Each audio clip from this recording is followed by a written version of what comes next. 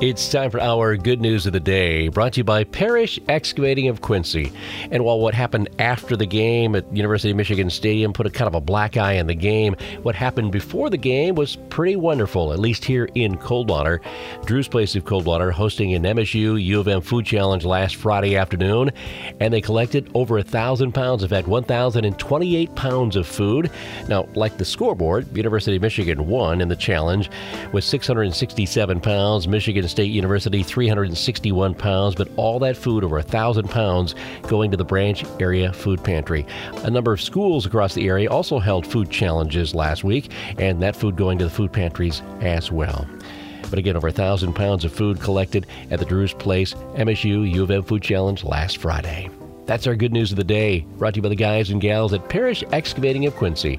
Thankful to have the opportunity to bring you the good news on AM 1590 and FM 95.5 WTBB.